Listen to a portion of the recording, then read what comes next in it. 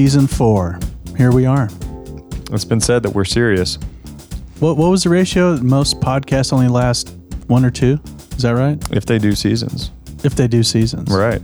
Yeah, we're kind of doing the Netflix model of doing a bunch and then you just binge. That's right. Yeah. And the focus of the season was a little more dialed in. Would you agree? Yeah. Normally we try to stay a little diverse. Yeah. Meaning get somebody from the visual arts, dance. Yeah, dance. Beer. Beer. We should do beer again. That was so good. Beer and maybe restaurants, free food. Oh, yeah. Look at the culinary arts. We're so smart. So this season, dialing in with more musical musician types. All musicians, yeah. Yeah, all making Memphis their homestead. Being based in Memphis, that is if they travel, or stay mostly local and grinding it and hustling and staying busy in the Memphis scene, which Memphis, thank God, affords many musicians the ability to grind away, so to speak. Indeed. We our first guest was Adam Holton, who fantastic bass player. Yeah. I just want to put that out there. Fantastic bass player. You have to be to play what he plays. Oh, and sing at the same time. So the O'Bruni Dance Band. Yeah. If y'all know who the band Rush is, Geddy Lee. He's up there. He's up there slinging it, throwing down some not simple bass lines and jamming in the native tongue. And yeah. Yeah, and they just happen to get a huge splash of social media presence in Africa where they're watching this white guy, which just so happens... O'Bruni means... white dude. Right. So if you're not familiar with the high life genre, then you should go get some of that. Check out a playlist. It's fabulous, effective, wonderful. If you come out to Memphis, do a search. You got to see this band live. I mean, there's a whole scene surrounding these guys and gals. People from the Ghana community have supported, and they come out regularly and dance and hang. And it's a fabulous multicultural smorgasbord. Check it out. Check it out.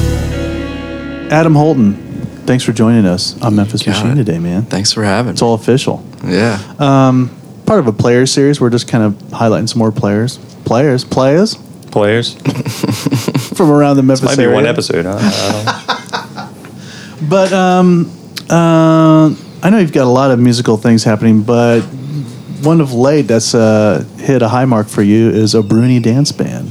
Let's just jump into it. Can you? I know that's kind of give us the backstory of that, and we'll kind of go back and of your upbringing and whatnot as well. But tell us about this little gem that's happening in the Memphis scene. I'm glad that you called it a gem. It is. I think it's outstanding. Yeah.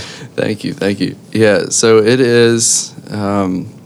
It's original music. It's also cover songs and stuff, but it's all just based around West African pop music. Yeah. And really it branches out beyond West Africa as well, but really it's about pop music from I would say the 60s up through the 90s, basically. Okay.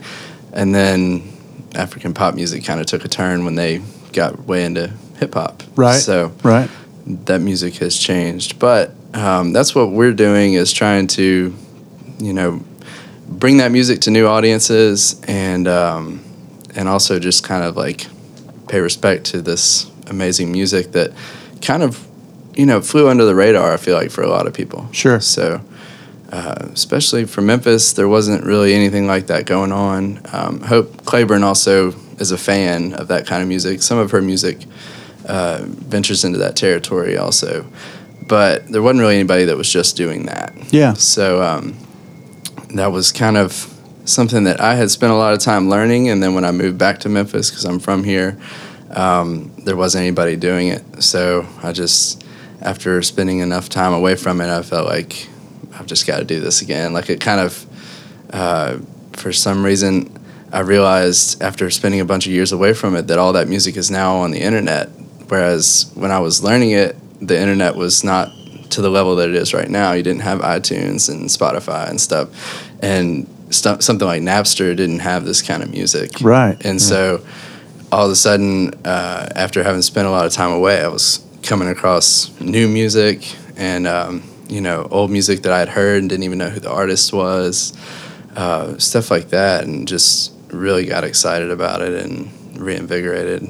So for the people who might not know that sound, could you break that down, like, your typical band that you're trying to... Yeah, so most people when they hear it in Memphis and probably America generally think like island music. They're like, oh, calypso, that kind of thing, which there is a lot of similarity. But we have horns, we have a percussionist who plays congas and also other percussion, drum set, guitar, keyboard, and bass.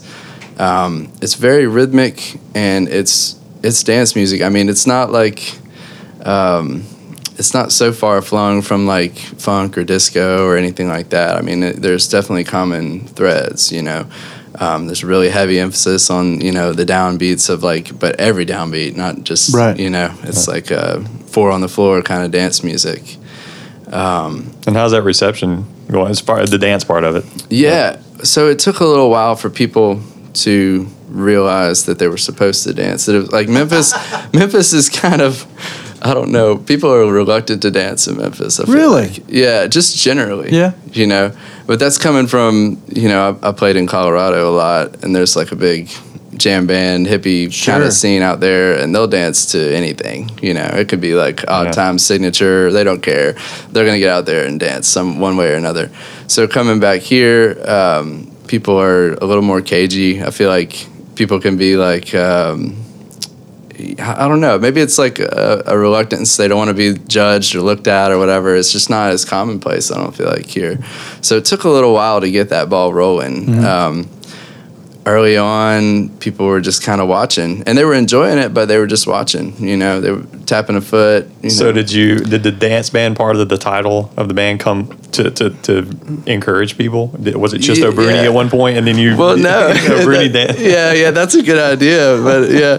So that I actually used that because a lot of the pop music from Ghana, which is what I studied most of, a lot of their bands were called dance band, okay. So like the Ramblers dance band or something. And that was kind of what their function was. They would play for hours and hours for parties, and just, they knew like this stuff started back in the 20s, and they knew like foxtrots and stuff like that too, because there was colonial power there also. Yeah. So they were they would be hired to kind of cater to everybody. Right, sure. So that was where the name came from. But the dance part of it, we were having a hard time. My wife will get out and dance always. She's always the first one up to dance. So she would kind of get things rolling, and she really helped a lot with early progress of the band, getting us booked and, social media and all that stuff. But yeah, we decided, I was trying to find a way to get people going, and I had seen this group of African dancers called Mama Africa. They're students at U of M, and I was like, do y'all want to come do this? They had come seen us, and they were into it, so I was like, do y'all want to just come dance a few songs with us? Dance on our intermission, and that worked. It was like people could... they were like, oh, this is what you're supposed to do. Yeah. I could do that. Yeah, right. So then the more people that have seen us, that come see us again, the quicker the dance happens, But it's still, people, it's usually the end of the first set. People got to get a few drinks in, It depends on the room. If it's dark, then they might get up quicker, Yeah. Get a little liquid courage going. Yeah, it's true. There's truth to that. So explain, what was the bug that bit you that started your journey? And you mentioned actually studying and what was it that got you hooked on this? So I went to school at University of Colorado. And is that Greeley or no, in Boulder? Boulder, yeah. Yeah. So I went to school there, and while I was there, I played with a drummer who we were just playing jam band kind of stuff. Mm-hmm. That was what I was into at the time, and he was in this this class, sort of like an elective, 1 credit music class. And he was like, man, you got to come check this out. It's called the African Ensemble. That was what the credit was. But the longer name was the West African High Life Ensemble. And so I went, he was like, you got to come check this out. And his friends who had seen it before, like, you would love this. So I went and checked it out and just danced like the whole time, just absolutely loved it. They played at a big auditorium there on campus, and they had built a following, and it was like, 600 people just loving it, So, I was like, I got to get in this band, whatever it takes, and it worked out. I went and saw the director, like, as soon after that as I could, so to make sure I could get in it for the next semester. And he was like, it happens that we're losing a bass player. So, this kind of worked out all right. Fortuitous. So, yeah. Yes. So then I had to learn, all their rep really quick, for gigs and stuff. And that was like, it was a challenge. That was kind of, I didn't go to school for music, and that was kind of my introduction into playing professionally. Because even though it was like a student group, the rhythm section was all pretty heavy players, and so they had high expectations, and that music has really prominent bass lines and stuff. So that was kind of my first experience with having that professional level of expectation from somebody. Yeah. So that was it, man. After that, I pretty much spent the rest of my time in Colorado playing, West African pop music and other pop music from Africa. Yeah. And when was that? That was I was in school there 2004, 2003 to 2007, something like that. I did stay like a year after I finished school. At that point, I was playing with a guy named Paco, who's a Ghanaian drum set player. And he had come over as a guest artist through the program, the African Ensemble, and we hit it off, and he stayed for like, I don't know, 3 weeks or a month or something like that, maybe even longer.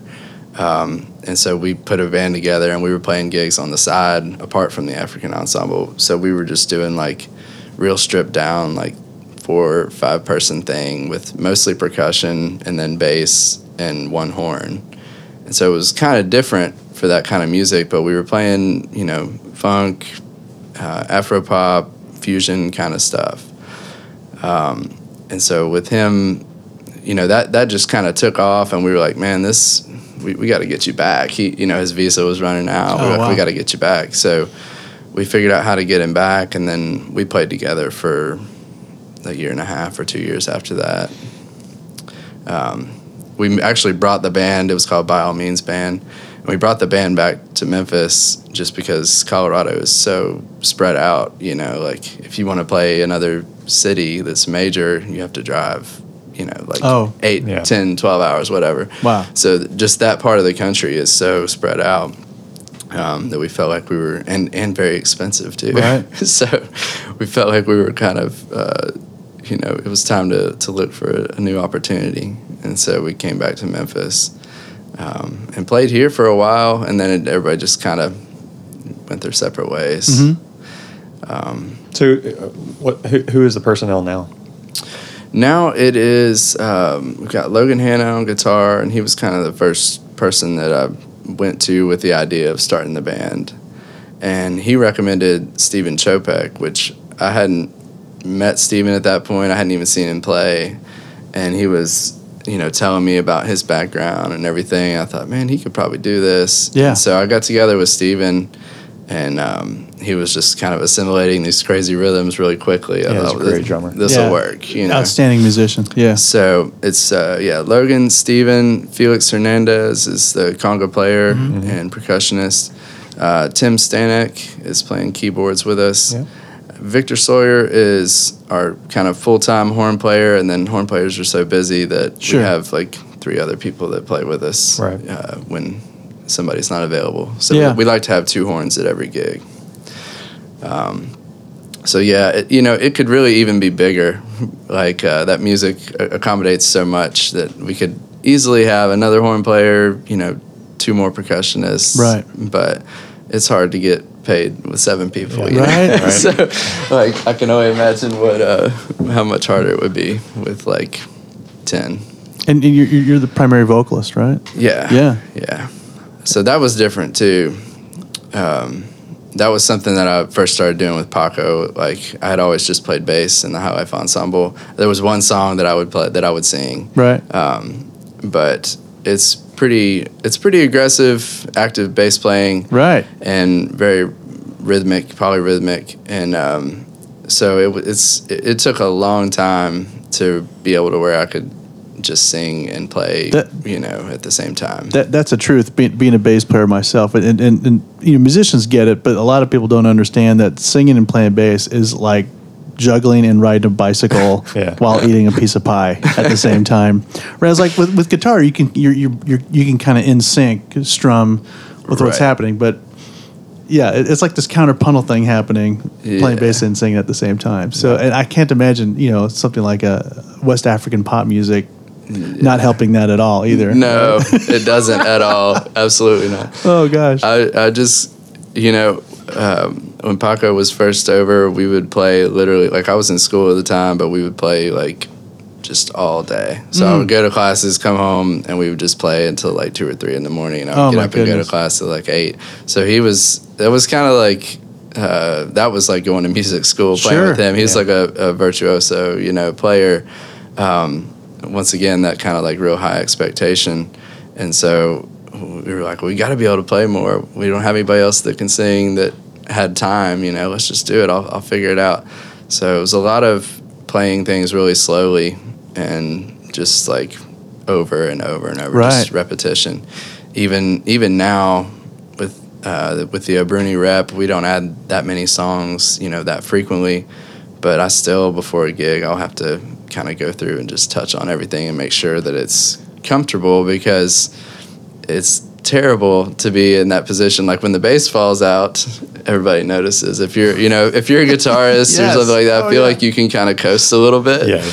And when the bass either falls out or hits the wrong note, it's really apparent to even non-musicians. Right. They're like, "Whoa, what happened?" Right. They don't even know what it is. It's just instant. something. Yeah. No, you're totally right. As a guitarist, I embrace that luxury. You're just like, no, okay, I'll get the next one. Yeah. It's different. Hey, so for the bass nerds like myself, what's your current rig bass wise? What are you favoring, and what what's a rig that would favor this type of music? Yeah, so like most of the stuff that I listened to was recorded with like really old, like Japanese knockoff basses and stuff like that. That was what they were playing, and now they have a lot of modern basses and stuff. They're playing more modern, really awesome basses over there now. But for me, I was kind of just trying to find something like the string spacing was important, because a lot of times you're kind of, it's a lot of quick rhythmic bass lines that move, kind of alternate strings. And so I wanted really tight, close strings. I used to play 5-string when I played this, and that, had a little tighter string spacing, which made it easier. But then since I'd been back in Memphis, I kind of gave up the 5-string. I was pretty much always playing a P bass for everything. I was, for rock and country and stuff. And the spacing on the P is really difficult to accommodate, I've found for this music. So I'm playing, it's an Apollo bass. It was like a Japanese-made knockoff, kind of the viola-shaped. Hofner-ish? Yeah, Hofner-ish. It's like a chambered body, and it's it's funny. Like some parts of the workmanship are really, you can see like design issues and stuff like that.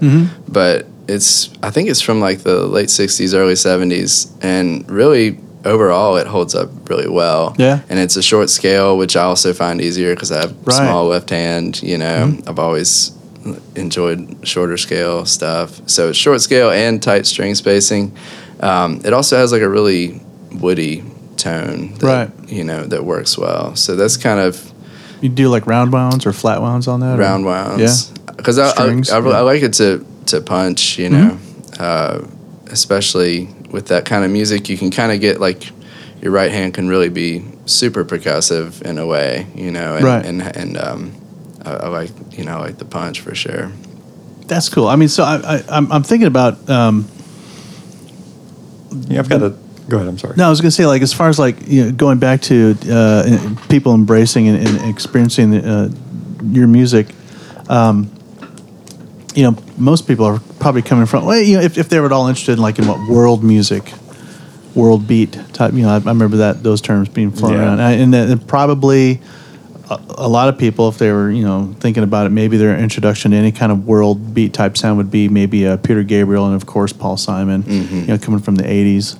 Those guys incorporating, and maybe some disco, maybe, I don't know, possibly, but like, with the advent of the internets and, like you said, Spotify, all the streaming services, there's just a cornucopia of sounds to pull from, Yeah, I definitely don't feel like I've, even scratched the surface for the continent of Africa. Like I know outside of West Africa, I know like a few major artists from other areas because at the time I was picking this stuff up, that was kind of who you could get, that was all you could get.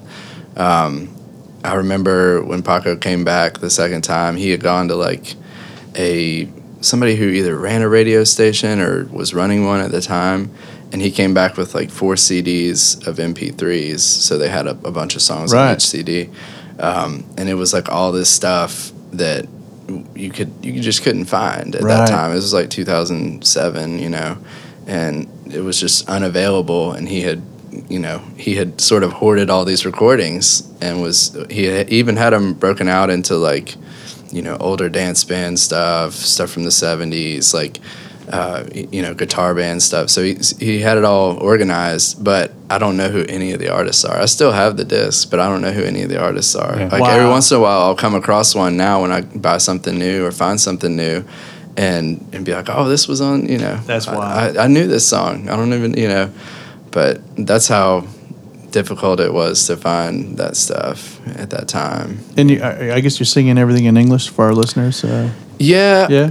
Well, I started out that way. There's a few songs that I had learned from Mac Tonto, who was he was a guest artist for the African Ensemble, and he was in a band called Osibisa, which that's one band that I find some Americans do know. They were kind of popular in the 70s in America. They were able to tour Europe and America. It was kind of one of the first world music groups. So he was a guest artist, and some of the songs that we did with him, I had kind of learned the backup stuff, the call and response stuff, so I knew the lyrics. And then more recently, we've gotten plugged into the Ghana community here in Memphis, and we've played some of their parties. And so what's that been like? Oh, man, it's amazing. It is so gratifying, and it means more. I always say this, don't be offended, but it means more to me that they care about it and that they enjoy it than an American audience. Yeah, because that's who I learned it from. I feel like I owe it, to them. And so, but playing in front of them, before we did the first one, I was like, man, it'd be nice if we could learn some more songs that they would be able to sing all the words to, And so I had reached out to people in that community, and they had been coming to our gigs, and they were really enjoying the stuff. But I thought, it would be really special to play one of these classics that everybody knows. So I've had some friends that have helped me, a gentleman named Samuel Adamson and his wife, and they went through and wrote down all the lyrics for me. And then have used I forget the name of the app, but I think it's AnyTune app, and you can slow songs down. And they retain the pitch, and so I've slowed them down to like 50% to make sure I'm like hearing all the intonation in the voice, So they wrote like the alliteration for you and stuff? Yeah, they wrote it all out, and then, but it's like English, whenever I'm talking to them about it, they're like, it's the same with English, English singing, that, they jam all kinds of words together. So they're like pulling apart, what sounds like one word to me when I'm listening to it, and then when I read it written, it's like 6. Wow. And so they're like jamming it all together. So it's helpful to see what they're actually saying, but then I also have to know how to sing it, not sing it how it's written, you know what I mean? So I have to slow it way down and try to get the sounds. I kind of approach it as if it was, an instrument, where I don't understand all of what they're saying, but try to understand the sound of it. Well, speaking of language, where did the name Obruni come from? I mean, what is it? So that, like, and that's funny too. They like, it's pronounced different ways, you know, but it means like foreigner or white person. And so being over there, they'll just call out to you. You know, it's pretty obvious. There's not a lot of white people, so they just call out to you, "Hey, Obruni," you know. And so that, you know, I wanted people from Ghana to understand that what it was, you know, Yeah. that like they would know that word. People here wouldn't know that word. Right. So that was kind of the goal there. It was like an inside joke, you know. That's fabulous. Yeah. That's great. Yeah. Oh gosh. So as far as like, you've been playing Memphis, obviously, and have you been playing out other towns, or what's up? You got plans to try and bust out? We're working on some plans. The Ghana community here, when we played those parties, they'll have people in town from like, you know, Maryland and New York, and you know, Yeah. so there's really large Ghana communities up there.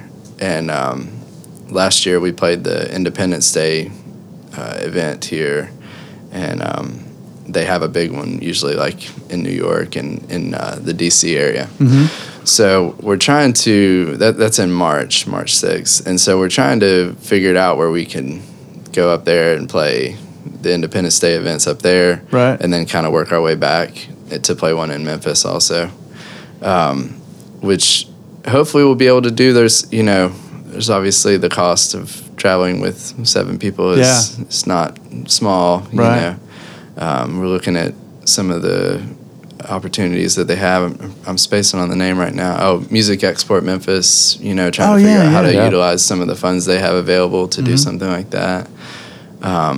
So yeah, we're working towards that. And then they just announced that Ghana is the country of honor for Memphis in May this year. Nice. Really? And so that's just like fortuitous Yeah, timing, right? you know, just Yeah, amazing. that's cool. Yeah.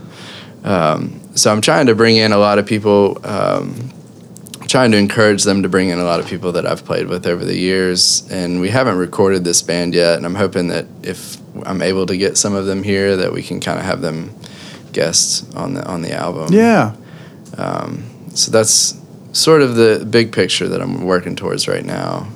Hopefully we'll have a big March and a big May, you know. So this sounds like this takes up a little bit of your time, right? It does. Yeah, right. Yeah, I do work a day job, though. Is that right?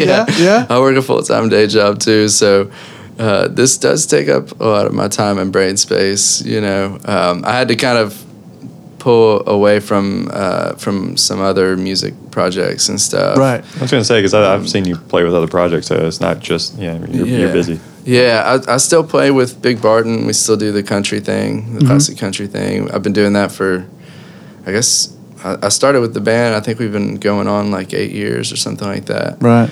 I had my own rock group called Mr. Adams, and that also, I started that in about 2010, and we just kind of took a hiatus of sorts this last year when Obruni was kind of getting bigger. And Right.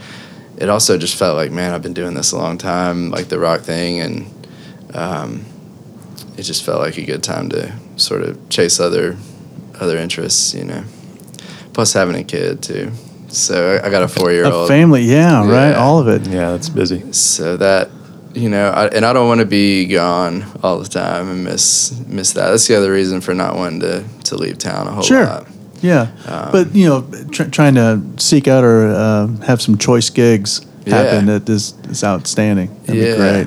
Yeah, that's the goal. You know, Yeah. find like either a way to do a short run or a one-off gig or whatever, something like that. So where can folks catch the band? Well, I know Rail Garden has been a real supportive of you guys. Yeah, right? Wiseacre too, right? Yeah, Yeah. Wiseacre. We're actually playing this Friday at Wiseacre. Wiseacre sort of got us our start. It was like, you know, people don't know who you are. They don't know what you do. Right. And even though they know the musicians, they're kind of reluctant to just jump into it. You know? Great Memphis Brewery. You can catch that on our beer episode. Yeah, all right. Good plug. Oh, great guys. Yeah. No, they're fabulous. Yeah. So they were, you know, and they are real supportive of music and have been real supportive of stuff that I've done over the last, you know, since they opened, really. Big Barton was one of their first bands that was kind of a regular feature.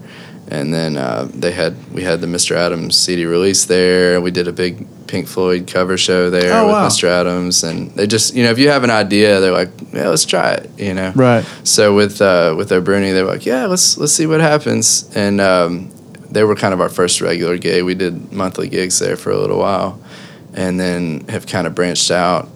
We're trying to do monthly at Rail Garden. We played DKDC a few times, and that's a lot of people in DKDC, right? It is, yeah. It's tight, but it's fun. They're like, it's dark and people are closer. They, the dance floor gets a little rowdier in there. Yeah, when to people visiting Memphis, I always mention, obviously you try and point them to some of the more choice acts and venues on Beale Street. I mean, Beale Street's fun, the circus that it is, and I always mention Bar DKDC just as far as like if you want to try 7 people, that's intimate spacing. We're tight. That's a great venue for local people doing different stuff. It's a cool place. Yeah, when we do it, Felix sits on part of the bench that would normally be like table space, and then the horns stand next to him. So we're way out into the space. They're like, it's kind of like a 90-degree angle, and so the dance floor is in the middle of the band almost. Which is fun, man. I mean, as far as energy, it's a lot easier to get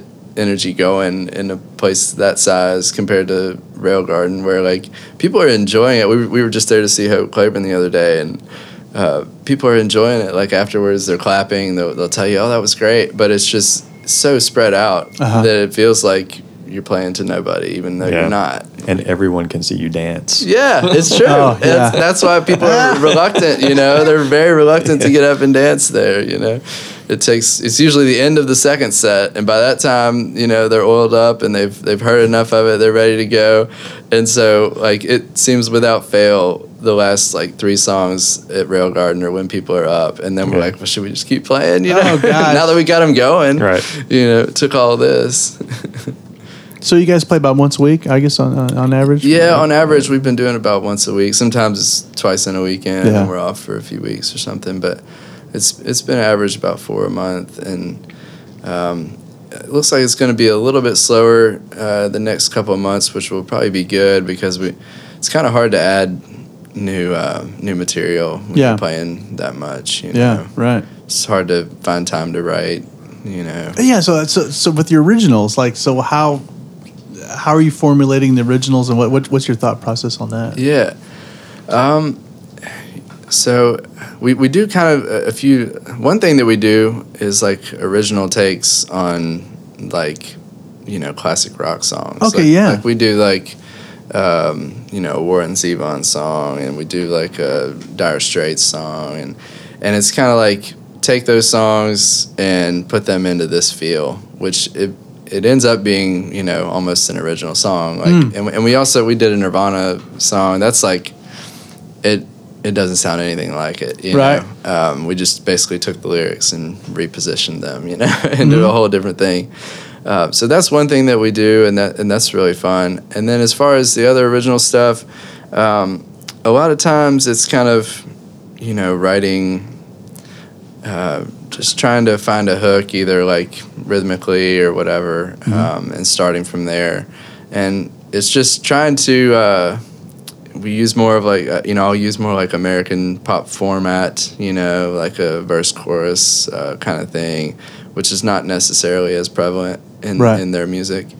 And so I'll try to make it accessible in that way. Sometimes I use some of their language and sometimes I don't. But just, trying to, and then basically, starting out with the band, I was going through and playing everything on a demo, like I'd play the drum part and play the bass and guitar and just sort of build it. And then now it's easier. I've learned finally at this point, I'm finally like involving some digital element to the project, So now I'm using like, Guitar Band or one of those kind of apps to at least build the drum beat. Yeah. And then it's a lot quicker, and just doing like, a 4-bar or 8-bar thing. It used to take me, a day to do a demo for a song. Right. And then now it's like, I can do it during my son's nap or something, So that has been helpful, as far as teaching these guys who are not as versed in this music, you know, what I want to hear, what I think would fit. And then, so they, you know, these are all really great musicians who are able to learn something quickly. Right. And then all of them, I think, approach it from like, let's learn what's on the demo, or let's learn what's on the record, and then I can make it my own, you know.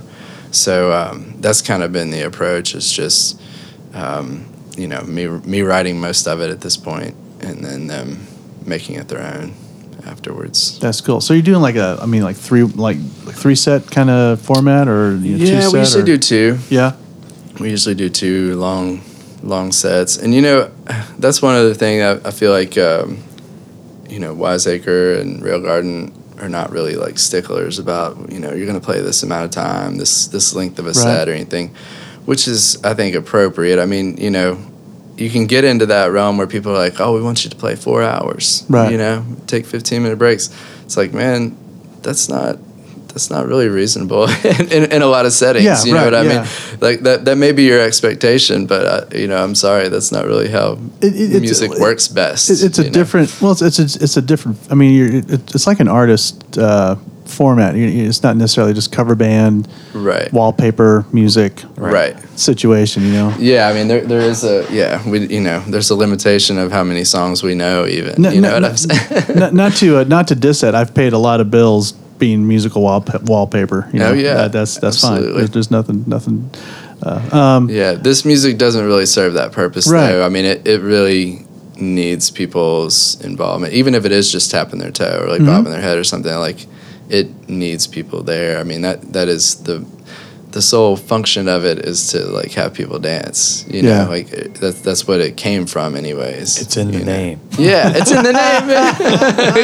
Yeah, we got to do it. So when you're writing, you ever like, I don't know, this is going Nerdsville, but like geek out on bell patterns and bass stuff, just all, you know, like, because you know that's a regional thing over there. Where absolutely. I mean, yeah. I'm sorry. Go ahead. No, yeah, absolutely. So like, and that's something that's interesting too. Like, you know, a lot of these bell patterns are also used in like salsa and, you know, merengue and like rumba and all this kind of stuff. It's really interesting once you get into like where all this music came from. And it's there. And so High Life, and you know, that's the kind of West African pop music from Ghana is generally termed High Life. It is interesting in that it's kind of like, you know, the music that left Africa, unfortunately, on slave ships, you know, that came over to the Caribbean, you know, all that in America, then became all of these amazing pop forms, you know, rumba, salsa, all this stuff, jazz, swing, blues, you know. And then the interesting thing about High Life is, like, that was kind of their indigenous music, but fused with music that came back to Africa, like in the form of swing and salsa and rumba, that they were hearing and then being like, well, you know, we can do this, you know. They were loving it because it came from them, you know, originally. So that, you know, there's so much cross-pollination there that went on. And then even, you know, they would have like a big concert, like in the 70s, I believe it was the early 70s, they had a big funk concert.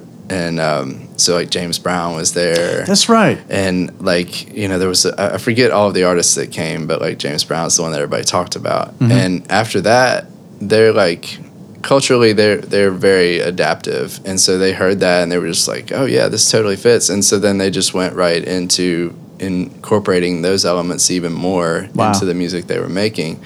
And so you could see, like, a change in High Life in the late 70s, or, you know, mid to late 70s, to this more, I mean, you know, they were playing funk music, you know, and they'll still call it High Life. It's still sung in their language a lot of times. It still has, like, the clave patterns, or, you know, the bell patterns that are present in High Life. There's still the guitar elements of High Life. But, I mean, it was heavily influenced by, you know, funk. So I mean, I guess maybe we touched on it a little bit, but is this the equivalent of, like, you said, you know, the music has taken a turn to more of a hip hop out of the 90s, right? Right. You know, so someone, a Ghanaian, you know, someone who has grown up, is this kind of like putting Earth, Wind, and Fire on the turntable. Totally. Yeah. Okay. Yeah. And so there. Yeah, that's the funny thing about playing the parties. Like the older people at the parties know like every word to everything, and and they just eat it up. That was what they grew up dancing to as as young people. Then the younger people, like people my age, have a respect for it now. I feel like that may not have been as true in the 90s. Like there was a point where I think they were just ready to move on. They were like, we don't want to hear High Life. Wow. We don't care about that. They were very into, American rap and hip hop. Right. And so they created Hip Life, which was sort of fusing High Life with hip hop, but it was definitely more of a new thing than it was the old thing. Were they sampling some of the older recordings? Yeah, all of it, right? They would sample some, and then like they would still have like the bell pattern or something present. Okay. And other than that, it wouldn't necessarily, sound like it. Right. Now it's kind of like I really want to go back and hang out there again, like and see what it's like now. But my understanding is there's like a budding like jazz fusion scene there, and like I know Paco has been big involved in that. So you spent time over there? Yeah, I went over there twice. Did we skip that part? I think no, we just haven't talked. Man, please, if we're good on time, jump into that, please. Sure. So I got to go the first time with the director of the African Ensemble. It was like a study abroad thing, and so that was like 5 or 6 weeks or something like that. And it was, I didn't even go for the credit. Like I just went. It was like 1 credit or something. I just had to go and check it out. So that was like 1 year into playing the music, and I got to study with a bass player who had been involved like basically from the 60s up to like he had been involved for a really long time. Mm-hmm. And so I got to study with him, and we spent a little bit of time. I wish I had gotten to spend more time with him. I'll put it that way. Yeah. But got to see him playing, which was really helpful because there again, the internet now you could go look up like High Life guitar, High Life bass. Like you could find somebody from Ghana like playing. Right. Same thing with like Sekus or like Congo music. Like you can go find it and see it now on YouTube. Whereas at the time I just had to listen to it, and so some of what they do is different. The way that they use their hand is just totally different. And I didn't know that until I saw somebody playing it, in person. But that was an amazing trip. We got to perform, several times while we were there. Got to see some major performances, and then I went again with Paco and the By All Means Band in like 2008, I think, something like that, 2007, 2008.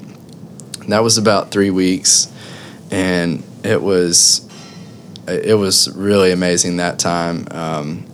Being there with somebody my age, was really cool. That knew everybody, and he was famous over there as like they would call him like the small boy drummer or something because he's a very small guy in stature, and he had been playing professionally since he was like 8 or something. Wow. So he's just like well known over there. He had played with all of the major artists. Mm-hmm. And so when we were over there, like, people just wanted to see what this was. They were like, what are y'all doing? They're like, they would call Paco. They'd be like, Paco, we're playing here. Bring your white people, And so like we would go there, they're just like, they just wanted to see like what this was all about. Like, what is their involvement? What is their, obsession with this? And so we got to play at, some really major venues over there. And people were just, the reception is really good. People really enjoy it, So that was a really cool trip also. And then, there again, now like I'm finding some of those people that I had met on that trip on Facebook and stuff. Oh, yeah. Which at that time they didn't really have a whole lot of. So, yeah, the internet community has definitely made it a lot easier to connect. Yeah, for all the mindless dumb stuff of the internet. Yeah, because there's plenty of that. That's why when someone posts or tells me like, oh, I'm so bummed on Facebook, I'm like, just start to fill your feed with arts. Just it helps. Yeah, it helps a lot. What's crazy too is what you're talking about, the internet not being fill in the blank, having access to X, Y, and Z that we've talked about in this conversation. That really wasn't that long ago. No. Right? No. No. Yeah. It seems like it, like we Right. just had it forever when you think about it. But no, I mean, even just like, the way people can video everything now. Right. And so, y'all play a lot. I know you probably see it too. Just like people just standing there. Yeah. Like in a bar, Yeah. You're like, are you going to watch this? Or what are you doing this for? You know? But back then, like when we traveled over there, we have like one clip of all the performances we did while we were in Ghana. We have one clip that's like 20 seconds long, and that's all we have from that whole trip. Wow. So, like everybody didn't have it on their phone. I mean, you had to have an actual camera. Camcorder. Yeah. So, yeah. with a tape rolling in it. Yeah. Oh, gosh. Yeah. That's outstanding. Yeah. So if people want to get into this high life, I mean, recommendations. I think that if I think most people that are the closest they come is maybe Fela. Yeah. And so, true. How close, how similar, Yeah. So before Fela went into Afrobeat, he was actually a high life musician. Mm-hmm. So he started out playing high life, and then that just, my understanding is that was had a lot to do with him here in James Brown. And so that's kind of where, and meeting Tony Allen, his drummer. I think Tony had a lot to do with the sound. But so high life. Probably, there again, you mentioned Paul Simon. That's probably the other thing that people would recognize. That he, some of the tunes he did were, even though he used a lot of South African musicians, he also used Ghanaian percussionists. And so he also had people from around Africa that were making that sound. So stuff on, Graceland album, Rhythm of the Saints, definitely draws from Ghanaian music. But that's always my favorite question after we play is like, I want to hear more of this. What should I listen to? Because, if you, now that there is the internet, if you get started, it'll suggest another artist and all that stuff. Yeah. So like there's a bunch of people that I recommend. I kind of have an answer typed out that I send to people when they ask that question on Facebook. Mm-hmm. But a band that is very accessible from a Western standpoint is the Sweet Talks. And they recorded for 10 years. Like 3 of the best vocalists in Ghana all had spent time in that band. Oh, wow. And so they were just like powerhouse, high life group. They recorded, actually, one of their records was recorded in California. It's called Party Time in Hollywood. And it's like probably the best, just jump into high life and see what it's all about. Yeah. So I always recommend them. Osibisa is like a great world music that is based on West African rhythm and uses West African language. As far as older sort of, more of the early dance band stuff, E.T. Mensah is like one of the best, for that era. He's probably the most prolific from that era. And then as far as there's also some modern people who are throwing back to the precursor to high life, which was called palm wine music. Palm wine being the drink they were drinking when they were playing. But it was very it was much smaller. They would use a guitar or a stringed instrument called the seprowa, and then a cowbell shaker and either a box drum, sort of like a cajon, but where you can change the tone with your foot. That was sort of the base of the group. And there's a group, a gentleman called Coney Mo, and he's a guitarist. He's kind of the one guy who's throwing back to that era, and he's been pretty prolific as well. And then something more modern that is kind of high life, classic high life sound is Pat Thomas, and he was actually in Sweet Talks for a little bit, but he has a band in Europe called the Kwashibu Area Band. Kwashibu. Yeah. I just like saying that, Kwashibu. Yeah. And they're they're amazing. They definitely also incorporate some Afrobeat elements, but they actually had Tony Allen guests on their first record.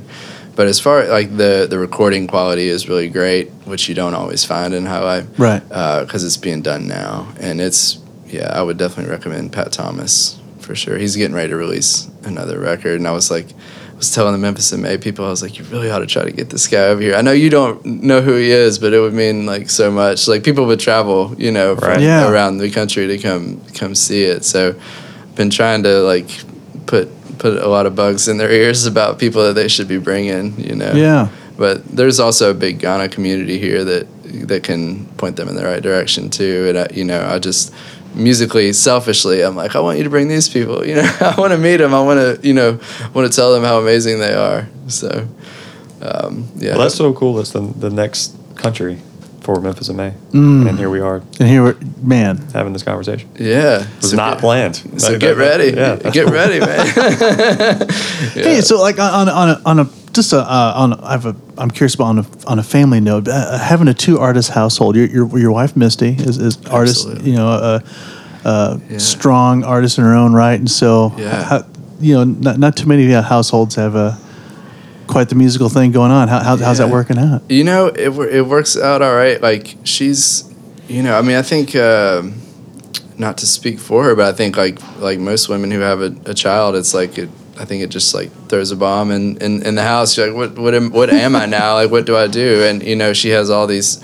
She was already somebody that had a lot of interests and talents. So she was already a visual artist and a dancer and a musician and all this stuff. So I think musically, I think she has a lot of ideas. She has new songs that she's written. Hasn't been performing as much. She's done more visual art recently, and I think that's easier to do. You can do it solo. You don't have to arrange schedules and get a band together and all that. And we've done more duo performances, since my son was born. Oh, cool, yeah. So that's fun. That's actually how we met. JD Westmoreland was her bass player, and he had double booked, and so I subbed for her at the very last minute, like the week of the gig, and we just became friends and eventually, got together. But yeah, she's with O'Bruni, she's been a huge inspiration and just like behind the scenes making things move. Kind of, early on, she helped us get like our first couple of gigs and was just reaching out to people. She believed in it. She wanted to go out and dance to it, and she was like, "Let's get this going." I want this to happen, and so that's the other thing that probably keeps her from doing all the stuff she would want to do is helping out. But it's definitely it's a challenge just to have a family and try to do that and do it well and maintain the other things, keep it all going. Yeah.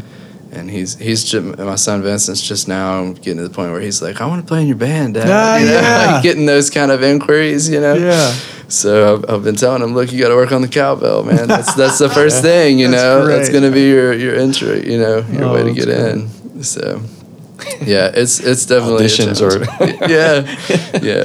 Yeah, we we both feel like we don't want him to be like pushed into music, and so we feel like we almost lean the other way of like not encouraging him at all, just like we're not, probably other parents are more encouraging of like pick this up, try it, but we don't want it to be like, oh, that's what mom and dad do, I don't want to do that, right?